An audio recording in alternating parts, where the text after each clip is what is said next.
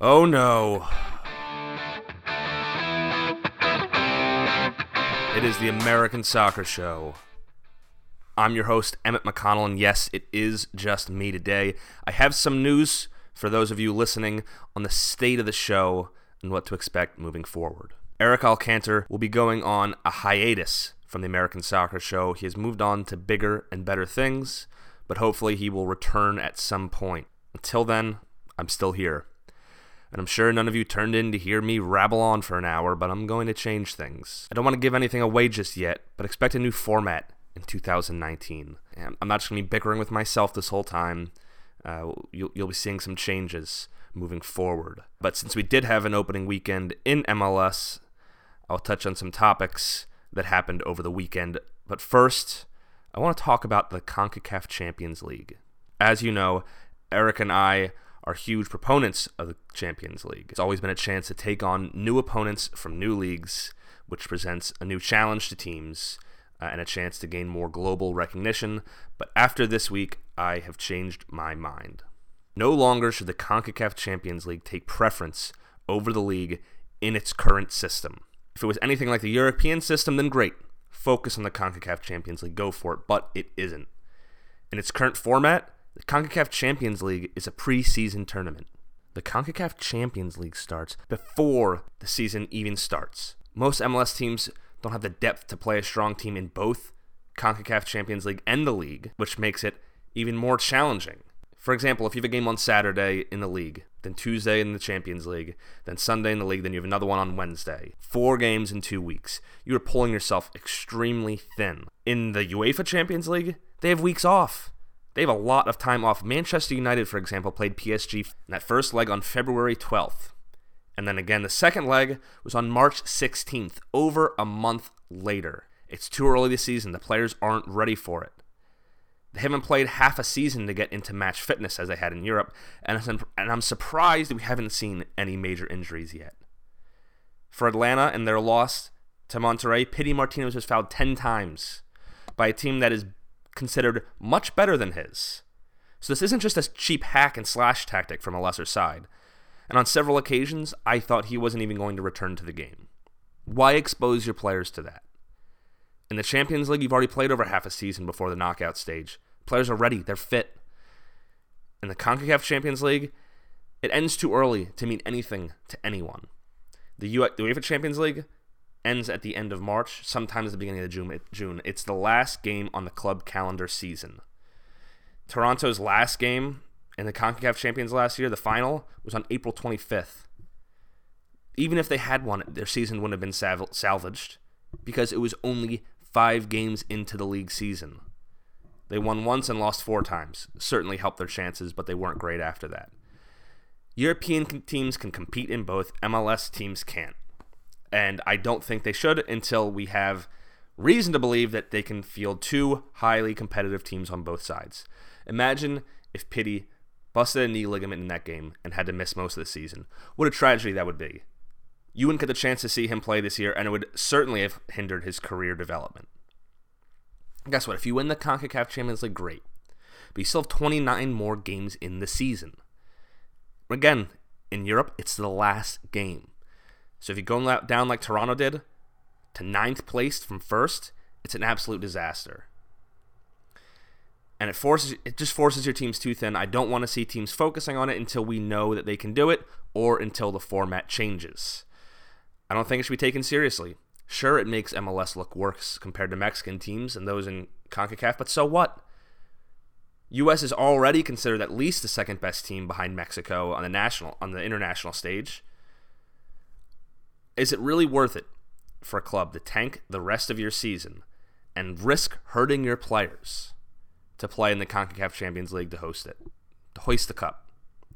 Toronto, I would bet, would be in a much better position last year if they did not compete in CONCACAF Champions League in the same way, instead focused on the league. But instead, here we are. They ended in 9th, and things have turned around for them now, but I still think that we should reconsider the emphasis that teams should be putting on the CONCACAF Champions League. It's not like fans turn up to these games anyway. It's not like it's really important to everyone. It's not like it brings in crazy money like the UEFA Champions League. So why is it such a focus? Winning a European title in many leagues is considered just as good as the league, if not better. Real Madrid, last 3 seasons, were salvaged by winning the Champions League, despite having poor league performances. Toronto, no. If they won it, it would not have changed a thing on their season. It still would have been a disappointment. If it was later in the year, maybe I'd change my tune. But the fact that it goes so much earlier than the rest of the season. If it was a late season tournament, yeah, I'd be all for it. But as it stands, I'm rethinking, I'm changing my stance on the Champions League. And the fact that MLS teams have just lost in this first leg, I'm all for it. Knock yourself out early. Not on purpose. Play the young guys. Play some depth. Give people a chance. But why risk your first team players to get hurt by playing them 4 times in, 14 days? It's too much for me. But let's get on to the news. Toronto did make a signing that will help them by gaining Alejandro Pozuelo. Listen, this is great for them. They've already have the backbones of that cup-winning team, but I'm not sure Pozuelo fixes everything that they lost when they lost Giovinco and Victor Vazquez. This is the thing that people tend to forget about Sebastian Giovinco. He was possibly the best talent to ever come to MLS. Even currently, we're getting some great young players. Pitti might have surpassed him. But Sebastian Giovinco was an absolute star in Italy before he came. He went to Juventus, didn't quite fit the system, but it was obvious he was talented enough to play there. Victor Vazquez, okay, I think Pozuelo might be better than him, but the problem is that was 2 creative players that were very good in this league. Now they have 1. I'm not so sure it fixes everything. Yes, they beat the Union 3-1 this past week, but this takes Toronto, for me, from just outside the playoffs to in the playoffs. I think this makes them a contender, but nowhere near the first place team they were in 2017. Other transfer news, Kenny Seth loaned to Cincinnati. This is a team that needs attacking talent badly, but this doesn't help all that much. It's still a team of all defenders and defensive midfielders, and then Fernando Adi. For me, the biggest problem is their number 10 last game was Corbin Bone. Nowhere near the level of a trequartista in this league. Alan Koch now has another attacking piece, but is still at least too shy of a great team. I'm hoping all the best. We see fantastic play out of Seth this year, so he can develop into a great winger for the national team, but I'm not holding out hope until the midfield shows that it can play both sides of the ball. They do have talents like Leonardo Bertone, Victor Ulloa, Fatai Alashi, and more. So I do think that these are guys who can play box-to-box and be creative. I just haven't seen it yet. Listen, going to Seattle's a tough place, but LAFC did it last year as an expansion team, and they won 1-0. So Cincinnati, it's not a great start. Big opening day loss, but there's time to turn it around, and this is a signing that could help. Not so sure it will. Let's go on to the Week 1 headlines. First off, Michael Bradley terrorized the Philadelphia Union in the opening match. So it was interesting. It was the first chance to see the Philadelphia Union's new system. And like I mentioned initially, there will be growing pains. It's not going to mesh right away. Fans are already calling Curtin out after this performance. But think about this. 2 years ago, they went 0-4-4. No wins, 4 draws, 4 losses. And they almost made it to 6th. Quite close. And last year, they started 2-5-5 and still could have finished 3rd if not for the last 2 losses in the last 2 games. So it isn't terrible for Union. New system. This happens for them. Toronto, however, do they deserve the praise? Are they back in form? Listen, they needed 2 goals from Michael Bradley. Keep in mind, this is twice as many as his previous 3 seasons combined. He had 1 goal in his past 3 seasons. So I think adding Pozuelo will be massive for them. But if Josie remains injured, I'm not too sure that the forward position can get a lot of goals. Terrence Boyd looks lost out there, and Jordan Hamilton has displaced him, who, he looked better, but I don't think he's a strong enough forward to be getting you 15 goals in this league. In the end, I think in this match, Greg Vanney he got Curtin, he beat him on tactics, he put 4 man in the midfield, playing the Union man for man in the midfield, saying, you're going to put 4, so are we. I'm not going to take it much other than that. I think Vanney wins this round. Could have gone another way, but interesting to see Bradley, perhaps, making noise for this season. Vancouver versus Minnesota. Minnesota have now equaled last year's road win tally with this game against Vancouver, who, for many, is the darling team, the dark horse, if you will. But as you know, Eric and I have both chosen Minnesota to be our team. And we're not too crazy for thinking that Minnesota is the real deal and that maybe Vancouver is slightly overrated. Minnesota looked far better. Vancouver did seem to still to be just as much of a threat on set pieces with Eric Godoy and Doniel Henry as with Kendall Wasson and Kai Kamara last year. But now that Darwin Quintero has support behind him, that guy's going to be lethal. Two assists in the goal against Vancouver. He could be an MVP candidate this year. Other game of note, there was a snow day in Colorado. Orange ball alert. Honestly, if you got a chance to see any of this game, unbelievable. Could barely see what was going on. It looked like a blizzard from the TV. I know it probably wasn't really a blizzard, but it was crazy to see how much snow was on that ground. There's not too many takeaways from a match like that. It's not that you're going to have to play in a blizzard all that often. And okay, not too important. It was interesting to see Andre Shinyazaki, another top player, the draft pick for Colorado, getting the winning goal. But it was just fun to see. I mean, that's what if you're playing in Colorado, I guess that's what you're expecting. But that's the kind of soccer that MLS, even though being a summer sport here, kind of gives that you don't get in England. They don't really get the snow like that. So fun to watch, maybe not so much if you were in the stadium. The Los Angeles Galaxy just narrowly beat the Chicago Fire 2-1. David Ousted stood on his head for that match. And Eric, of course being the Chicago Fire fan was wildly impressed. He believes that Ousted made more good saves than Richard Sanchez did all of last season. I'm not going to go that far ahead of ourselves yet, but yes, Ousted is a good keeper. He's fine. He had a good game. But I want to keep on the record that he has a poor history recently. He had no shutouts in 17 matches at DC before Bill Hamid came, and he got ousted by Seth Marinovich at Vancouver. He stepped up, but he's 34. I think this is a short-term solution, but one that Chicago needed. Did the Galaxy really deserve this? No. Did the Fire deserve it? No. But listen, you go up 1-0 to the Fire, you get a cheap goal like that, you probably got to defend. And the defense wasn't good enough later in the game. And Efrain Alvarez was great. That kid is something special. He came on and was a spark they needed. The wing play with Romain Alessandrini coming off injured was a little bit lackluster, a little feet. So I wouldn't be surprised if Alvarez gets some more starts, because that was really impressive how he, more or less created those two goals, a second assist and first assist. So I want to see more out of him. They go to Dallas this week. Should really be a starter, given the rest of the play around him.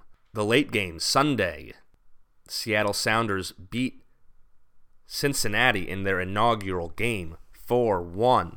This is Seattle's, I think this is like their fourth time hosting an inaugural game. They hosted the Union way back in 2010, and they hosted LAFC back last year in the first game, and now Cincinnati.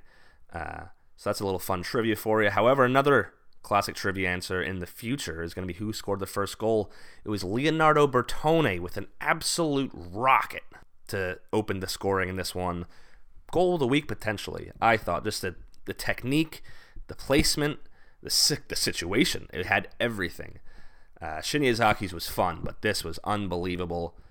Cincinnati cannot hold on the end, and Seattle, for once, starting off incredibly strong. 4 goals in the attack that looked like it could have had more.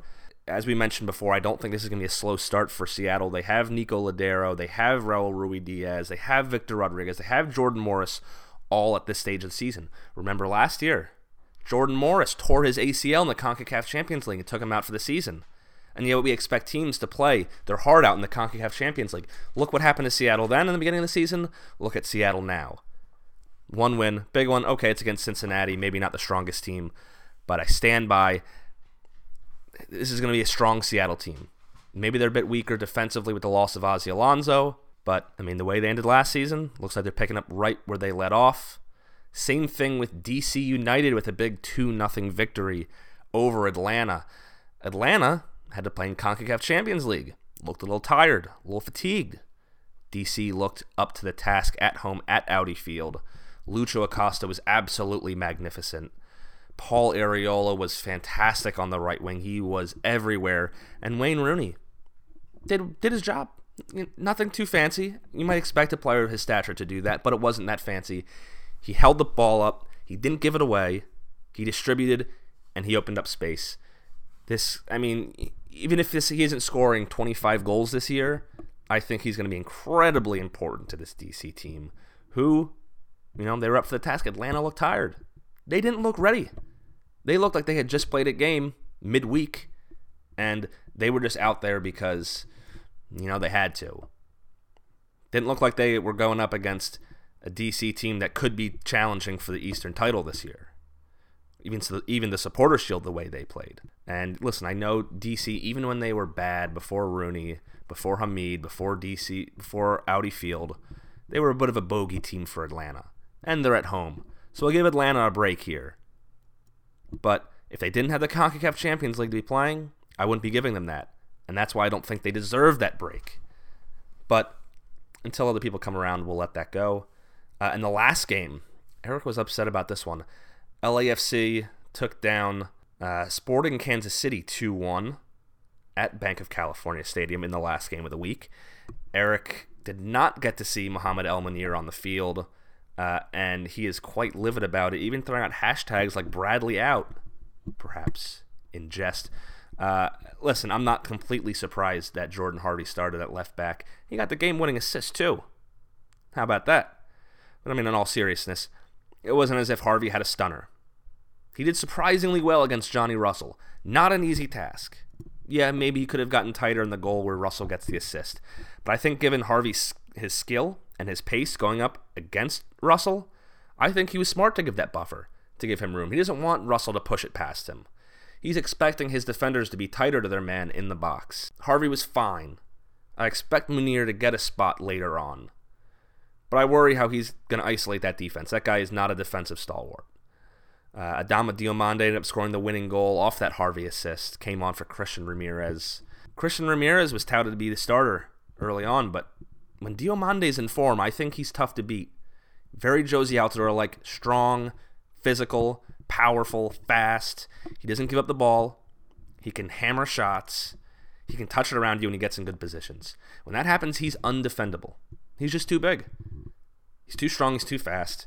Even if you can keep up with him, he's going to be holding you off. So we'll see, because he does have stretches of bad form last year. But if he can keep it up, he's getting fed by Carlos Vela and not Jordan Harvey, Diego Rossi, who also had quite a nice goal. This could be a dangerous team. Rossi, what a talent that kid is. I'm going to breeze over the CONCACAF Champions League talk. Atlanta losing 3-0 to Monterrey late. Same thing with Houston hosting Tigres. Houston on home, Atlanta on the road. Listen, both teams did well, all things considered, up until the end. But you can't give up 3 goals in a single leg, so you're not going to be able to turn that around against Monterrey or Tigres. They're too strong. They're too good. So it's a shame, because I don't think either of those guys Houston or Atlanta are going to be able to overturn that. But it's a shame if you want them to go far. I think it's better for both teams to get knocked out early and move on. Play Andrew Carlton. Play some backups. Not backups, depth. Young guys. Give people a chance who wouldn't otherwise be playing. Red Bulls also lose at home to Santos 2-0. Nice goal on that first one. I looked over that a lot. There's little things the defense could do, but overall it's a nice goal by Santos. The Red Bulls maybe defensively were a little bit standing off. Alfred Duncan at right back kind of let his guy get inside him. But I think Red Bulls might be out after this one as well. Kansas City, on the other hand, lose 2-1 on the road to Independiente, the Panamanian team. That's a talented team. I know Toronto lost to them last time, and we gave them a hard time, but Independiente is not going to be easy. Kansas City should be able to come home and get the job done. I don't think they should, as I said in the beginning of the show. They have decent depth, but not good enough. They host the Union this weekend. If I was Sporting Kansas City, it's tough because you just played your starters in back-to-back games on Sunday and then on Wednesday. Do you play them again against the Union? I don't think they have it in them. I think we're going to see a weakened Kansas City team against a Union team that's low on confidence. And you're Kansas City. You don't want to lose that first game on the road and then lose your home opener as well, go 0-2 to start the season, be wary. That's what Toronto did. Toronto fell out very quickly and never clawed their way back up. We said, oh, they're going to come back. They're going to come back. They never did. Seattle did. Seattle came back. Kansas City, be careful. All of these teams. I have completely changed my mind on this, perhaps too quickly. On to fantasy. Despite Eric not being here, I will give him a shout out. He comes away with a massive 77-point week, which is good enough for first place in the American Soccer Show League and quite a high rank. Me, Emmett, had a below average 56, ranked 8,000 out of 22,000. We're just going to go over some of the points that separated the two teams.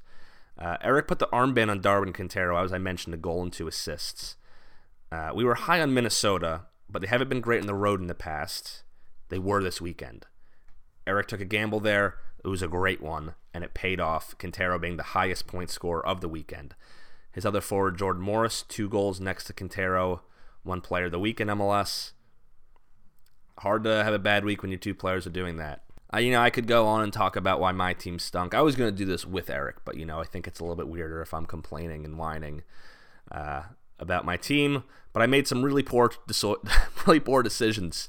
I had Daniil Henry, who had 11 points, but swapped him out for Kai Wagner, who had 2, at the very last minute, thinking that Minnesota was going to score a lot of goals. They did, but Henry ended up getting some attacking returns. Also took Morales over Lucho Acosta. Maxi put up 2 points, while Lucho put up a fantastic 15 points. I thought Orlando would be an easier opponent than Atlanta. That's what CONCACAF Champions League does. So there's more mistakes I made, but we're not going to go into all of them. Don't be an Emmett, be an Eric this week in fantasy. And we will keep you updated. I will keep you updated on the Fantasy League. If you want to join the Invite League, invite link will be in the description of this episode. That brings us to closing time. News and notes from around the league. Diomande, after scoring the winning goal, reached out to the 3252 supporters, asking not to be showered with beer, as he is a Muslim and doesn't drink. I was going to ask the question of, is dumping beer in your team after a game-winning goal a bad look in general or a fun way to celebrate, like a champagne shower? I would say we'll give the fans a pass because, like a champagne shower, I think it's just something that happens. Fans are jumping up and down, their drinks come out. But I do think Diomande has the right to not want beer poured on him, given his religious beliefs. And hopefully the 3252 will be more understanding in the future and be aware of this situation. Carlos Vela joins Jonah Dos Santos, saying the Galaxy will be sorry for letting Giovanni Dos Santos go. Is this just Mexican solidarity? Is a chance Gio returns to form and lights up the league again? This one was specifically for Eric because I know he has strong feelings about this, but I'll step in and say I think Gio has the ability, if he steps up, to be a guy who lights up the league. But I don't know if anyone's going to take him on that salary. Colorado is a front runner, but at the moment in the forward position, they already have Kai Kamara and Diego Rubio. They have Benny Feilhaber, who's a 10, who's been kind of forced back into a 6 role.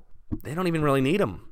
I don't know how many teams really need a number 10. That's usually the first thing teams are looking at nowadays is a 10. Personally, I think it should be a 6. And that's why I think Minnesota will be so good this year, because they have Ozzie Alonso and Jan Gregish. But I digress. Gio has the talent. Wondering where he's going to end up next. Anyway, that's all the time we have this week on the American Soccer Show. Don't forget to subscribe and check out past episodes. You can find us on iTunes, Google, Spotify, and Stitcher for all your American soccer needs. Make sure to leave us a review on iTunes, 5 stars. Show us some love. Until next time, I'm Emmett McConnell, alone, signing off.